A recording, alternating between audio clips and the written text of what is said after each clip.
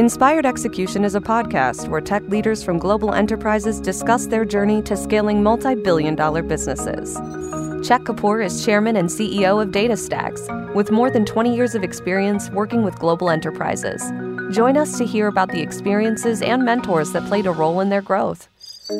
Ashok Vaswani is the CEO of Consumer Banking and Payments at Barclays and has held a variety of C-level roles in his career, spanning 4 different continents, all while serving the finance and banking industry.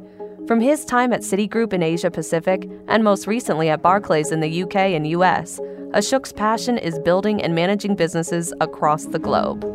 Listen in as Ashok shares how living internationally has made him a better leader, how he helped transform Barclays from an analog company to a digital company, and the harmony that plays throughout an organization when everyone leverages data to be more efficient and effective. Ashok, thank you very much for joining us today. We really appreciate your time. Delighted to be with you. So, Ashok, you've been at Barclays for over 10 years and spent many years at Citigroup prior to that. Tell us a little bit about your evolution on your journey. Oh, Chet, it's been a phenomenal journey. I'm deeply grateful. I never dreamt in my life that I'd go and live in so many places. I've lived in Bombay, Dubai, Istanbul, Brussels, New York, Singapore, London, and I've worked in every continent. It's been an incredible journey, and I'm deeply grateful and enriched by it. What came easy? I think when you're working for companies like Citibank, Citigroup, and Barclays, Citi made it really, really easy for us to move from country to country. They took care of you. They gave you the assurance that you would be moved around, that you would learn a lot. And the culture that they created made it really easy. And now at Barclays, right, I've spent a year in Africa. And I tell you, Chet, it was the most defining 1 year of my life. But the ability to do that, the ability to move around, the ability to innovate, the ability to think differently, I think both those companies have really done a great job for me in that respect. What was hard? I have to say a huge gratitude to my family. It clearly is not easy for them, particularly my wife, because my daughter, of course, went to the American school wherever we were. And then, it's not hugely different, but it's my wife who had to interact with, the day-to-day, not knowing the language, settling down, making new friends, creating a home. So I'm deeply indebted to her, particularly to my wife. And, the best part is when there's nobody around, when you're new to a city or whatever, particularly if it's a city, London, New York is different. But, Istanbul, for example, the family gets much, much, much closer. And that was the beauty of it. But that was all thanks to my wife. You've lived in so many different places. I've not spent a lot of time in Africa, but I've heard that from almost everybody that goes and visits there for an extended period of time, that it is exhilarating, right, on the potential that is there and how that entire continent is like forming and reforming and things like that. But if you look back to the Asia days, to the Middle East days, to your Europe days, how has it made you a better leader? Chet, at a very basic level, people are not different, right? Whether you meet the Americans, whether you meet the Singaporeans, whether you meet the Africans, at a basic fundamental level, people are just trying to get ahead. When I used to be at Citi, I used to think a lot about why is Citi not so much bigger in the UK? At the end of the day, it's English speaking. It's like the US. What's different? And I think what the big difference was the culture between the UK and the US. And, when George Bernard Shaw said that there were 2 countries completely divided and the only thing they had in common was a common language, he was so spot on, right? 2 countries divided by a common language is exactly correct, right? And I think that brings it out sharply into focus. It's interesting. Can I go back to Africa for a minute? Can you just give us your perspective on why it was so exhilarating? So, Chet, there's something about the water on the continent. I'm convinced. Anybody who drinks water on that continent absolutely falls in love with that continent, right? At one level, just the nature, just the vast tracts of land, the whole virgin nature of those various countries is amazing. On the other hand, the way these countries are dealing with different kind of issues and are leapfrogging in a completely different way, right? So I'll never forget this, right? Driving through Nairobi, my first visit there, and a little boy comes up to the car selling a sachet. What he was selling was a sachet of shampoo. Now, I grew up in India. Shampoo for a lot of people was, I'm talking way back, 60s, 70s was still quite a big deal. But when India moved to shampoo, they went and bought bottles of shampoo, plastic bottles of shampoo and stuff like that, right? Even in the villages. But in Africa, in Kenya, in Nairobi, that particular day, this young man was selling sachets of shampoo, which you used one-time use, amending the business model to take care of the particular needs of the community there. The ability to top up your mobile phone for 10 cents so that you could just get incoming calls. The way M-Pesa has created nowhere else in the world. Yeah. I don't know if you know about M-Pesa. In Kenya, Chet, the currency is M-Pesa, right? Yeah. Honestly, it's easier to use M-Pesa than it is to use a credit card. And you say, isn't it fantastic what they've done? It's incredible. And I've got some great stories. When we have some time, I must tell you those stories. That's awesome. I've been committed to going there for a while. I don't want to do a flyby, right? I don't want to go and just spend 48 hours. I want to go and spend like a couple of weeks to really get into it and try to get a sense of it, and hopefully more time there as well. At Barclays, you went from an analog company to a digital company. Tell us a little bit about the digital transformation that you drove. So, Chet, this is a phenomenal thing, right? I showed up in the UK in 2012. We didn't have mobile banking. We just didn't have it.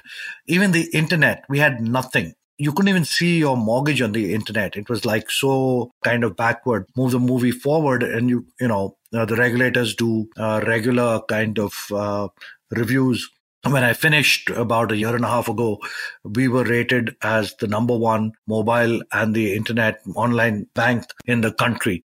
So it's incredible transformation, and obviously done by an incredibly smart bunch of people and stuff like that. I think for me, Chet, if there was one learning out of all of this, it was culture. A lot of companies spend a lot of money on technology. I believe, and maybe you know this better than me, that financial services companies spend more money on technology and software than software companies themselves. The amount of money we spend is incredible. But what makes the difference is shifting the mindset of the organization. How do you get the culture of the organization to change? Really getting our colleagues digitally savvy, giving them accreditation that they're digitally savvy, allowing them to use that as a badge on their LinkedIn profiles. To Eagle Labs, where we said that the banker in the good old days was the center in a town, everybody went to him or her, reference point, you checked everything, trusted soul.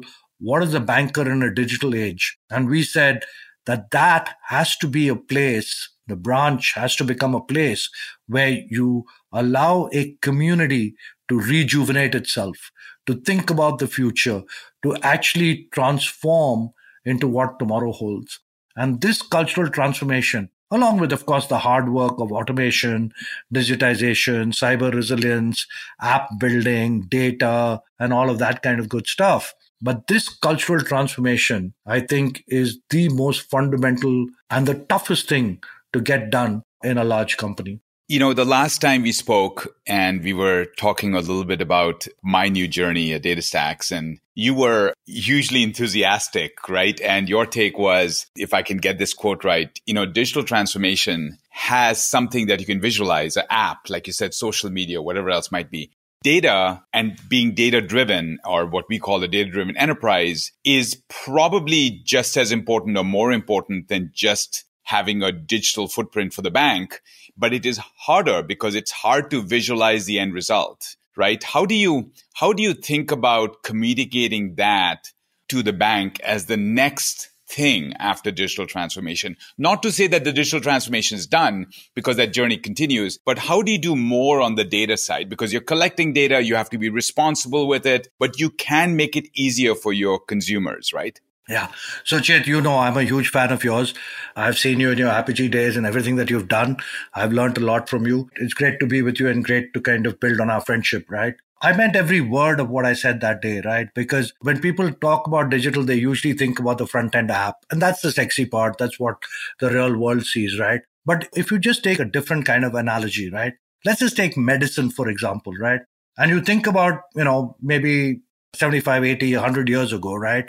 in India. If you fell ill, the grandmother or the mother would take specific spices to create a specific concoction to take care of that particular issue that the kid was facing. We got developed and went into mass production of medicine. And okay, give me a little bit of, leeway. Now, anything that happens, you first take a paracetamol. But we are soon realizing that that's not the way it goes. Even cancer, that there's so many different ways of cancer, that the treatment of cancers, even though it's called, a lung cancer or prostate cancer or whatever cancer, the number of variations and how they have to be treated has to be fundamentally different. We all hear about this notion of molecular medicine, right? So whether it's medicine, whether it's war, whether it's anything else, whether it is marketing, right? This whole notion of having flyers to going and doing brand advertising on TV to doing specific laser guided messaging is what's working. So whether, I just went through so many industries where it's working, right?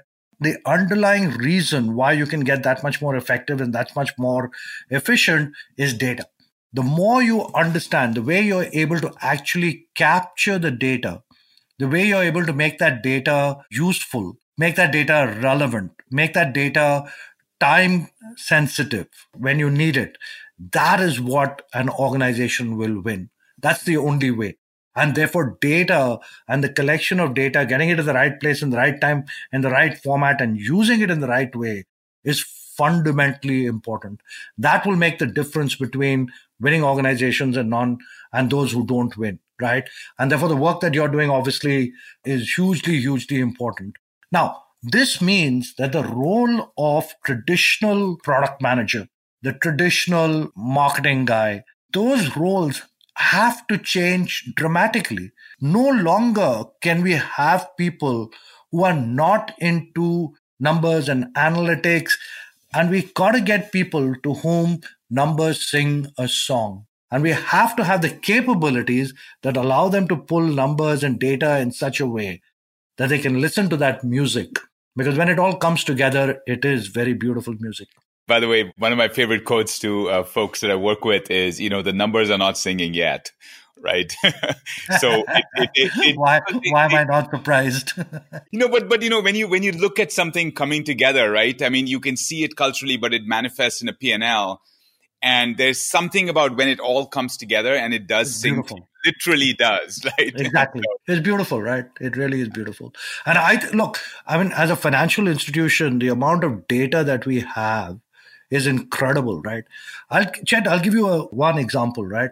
It started from a risk question. The question I posed to my risk team was, hey guys, you have all of this data and stuff like that. Now tell me, what happens if oil prices suddenly plummet to 10? I mean, anybody will tell you that a large oil company will find it very, very difficult. I said, but why can't you see, because we've got the payment flows, why can't you see what happens downstream through the economy? So what happens to the vendors and the suppliers of that oil company, to the vendors and suppliers of the vendors and the suppliers? What happens to the employees? Where do they stay? And therefore, what happens to the geography? What happens to their credit cards? What happens to their mortgage loans? What happens to housing prices? And suddenly you take one use case, which is, hey, what happened to oil prices when they went from 40, 50 bucks to 10 bucks? What is the impact on the whole ecosystem of the country? What happens if gold soars? So suddenly, having studied that from a risk perspective, and by the way, we built it beautifully to actually create within, 24 hours or 36 hours, to be able to run these kind of stress scenarios through the piping of the bank. And then you say, hey, why have I stopped at risk? Why don't I take it and flip it on to how can I do things relevant? So let me take a very simple example, right? How do you tell a small business owner, hey, by the way, do you realize you're so dependent on 3 companies to give you 85% of your revenues? And by the way, you know what? Those 3 companies, they always pay you on the last date, which is 60 days out.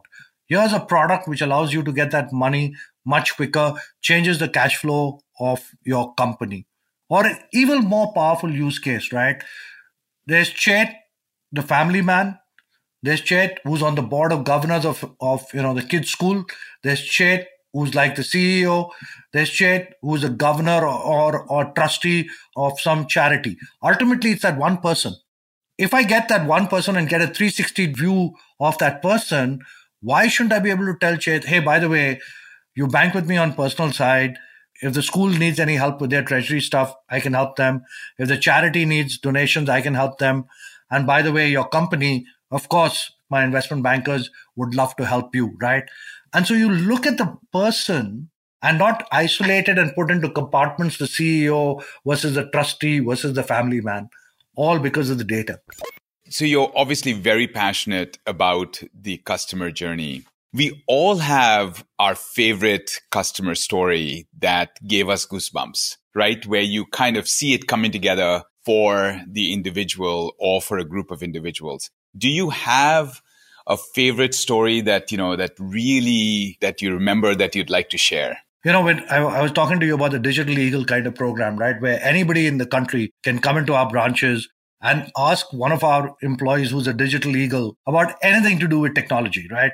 And they will help, whether you're a customer or you're not a customer. And I think we have many such stories, but the most heart-rending one was when a 103-year-old man walked into the branch and told one of our Digital Eagles, hey, on Christmas, I got this as a gift from my grandkids. It's an iPad.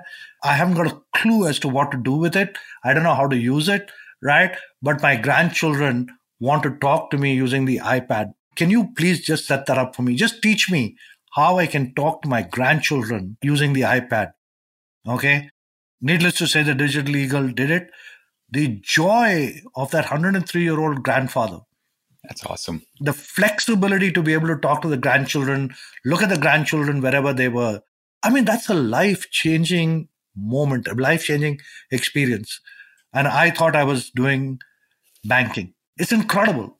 That's great. I can almost feel it. There's got to be so much gratitude, and it's in your voice, right? Because of it's a responsibility, and you're trying, and the organization is trying, and the feedback loop is good. We're obviously going through an unusual time. What would be the one advice you would give to leaders about leading their teams and organizations through this crisis? This is a hard time. There's no question. This is a hard time and stuff like that. But I sincerely believe that this is the time when leaders have to stand up. That old saying about when the going gets tough, the tough get going.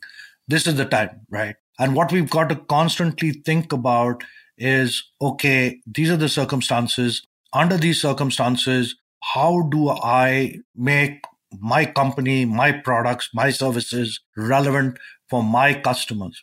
What should I be doing more of? What should I be doing less of?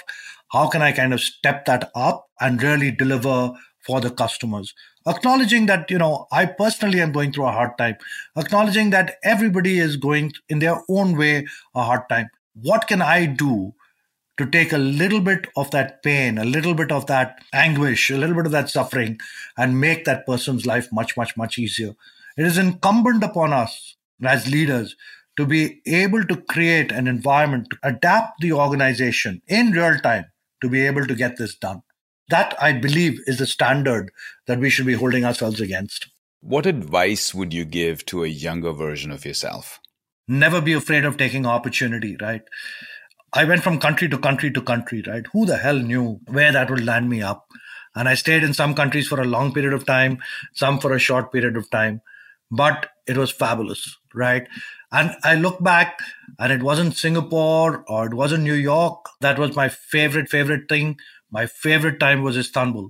Having lived in that country, my God, it changed my life in many different ways. So take the opportunity, think big, right?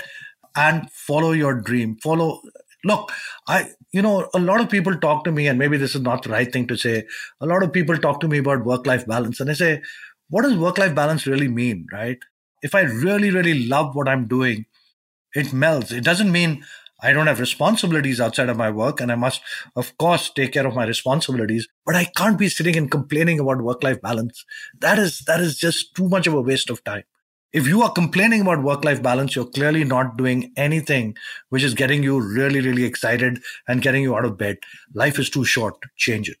That's great. Ashok, I'm truly grateful for your time. This has been a great discussion. I'm sure our listeners are going to feel exactly the same way. Thank you very much.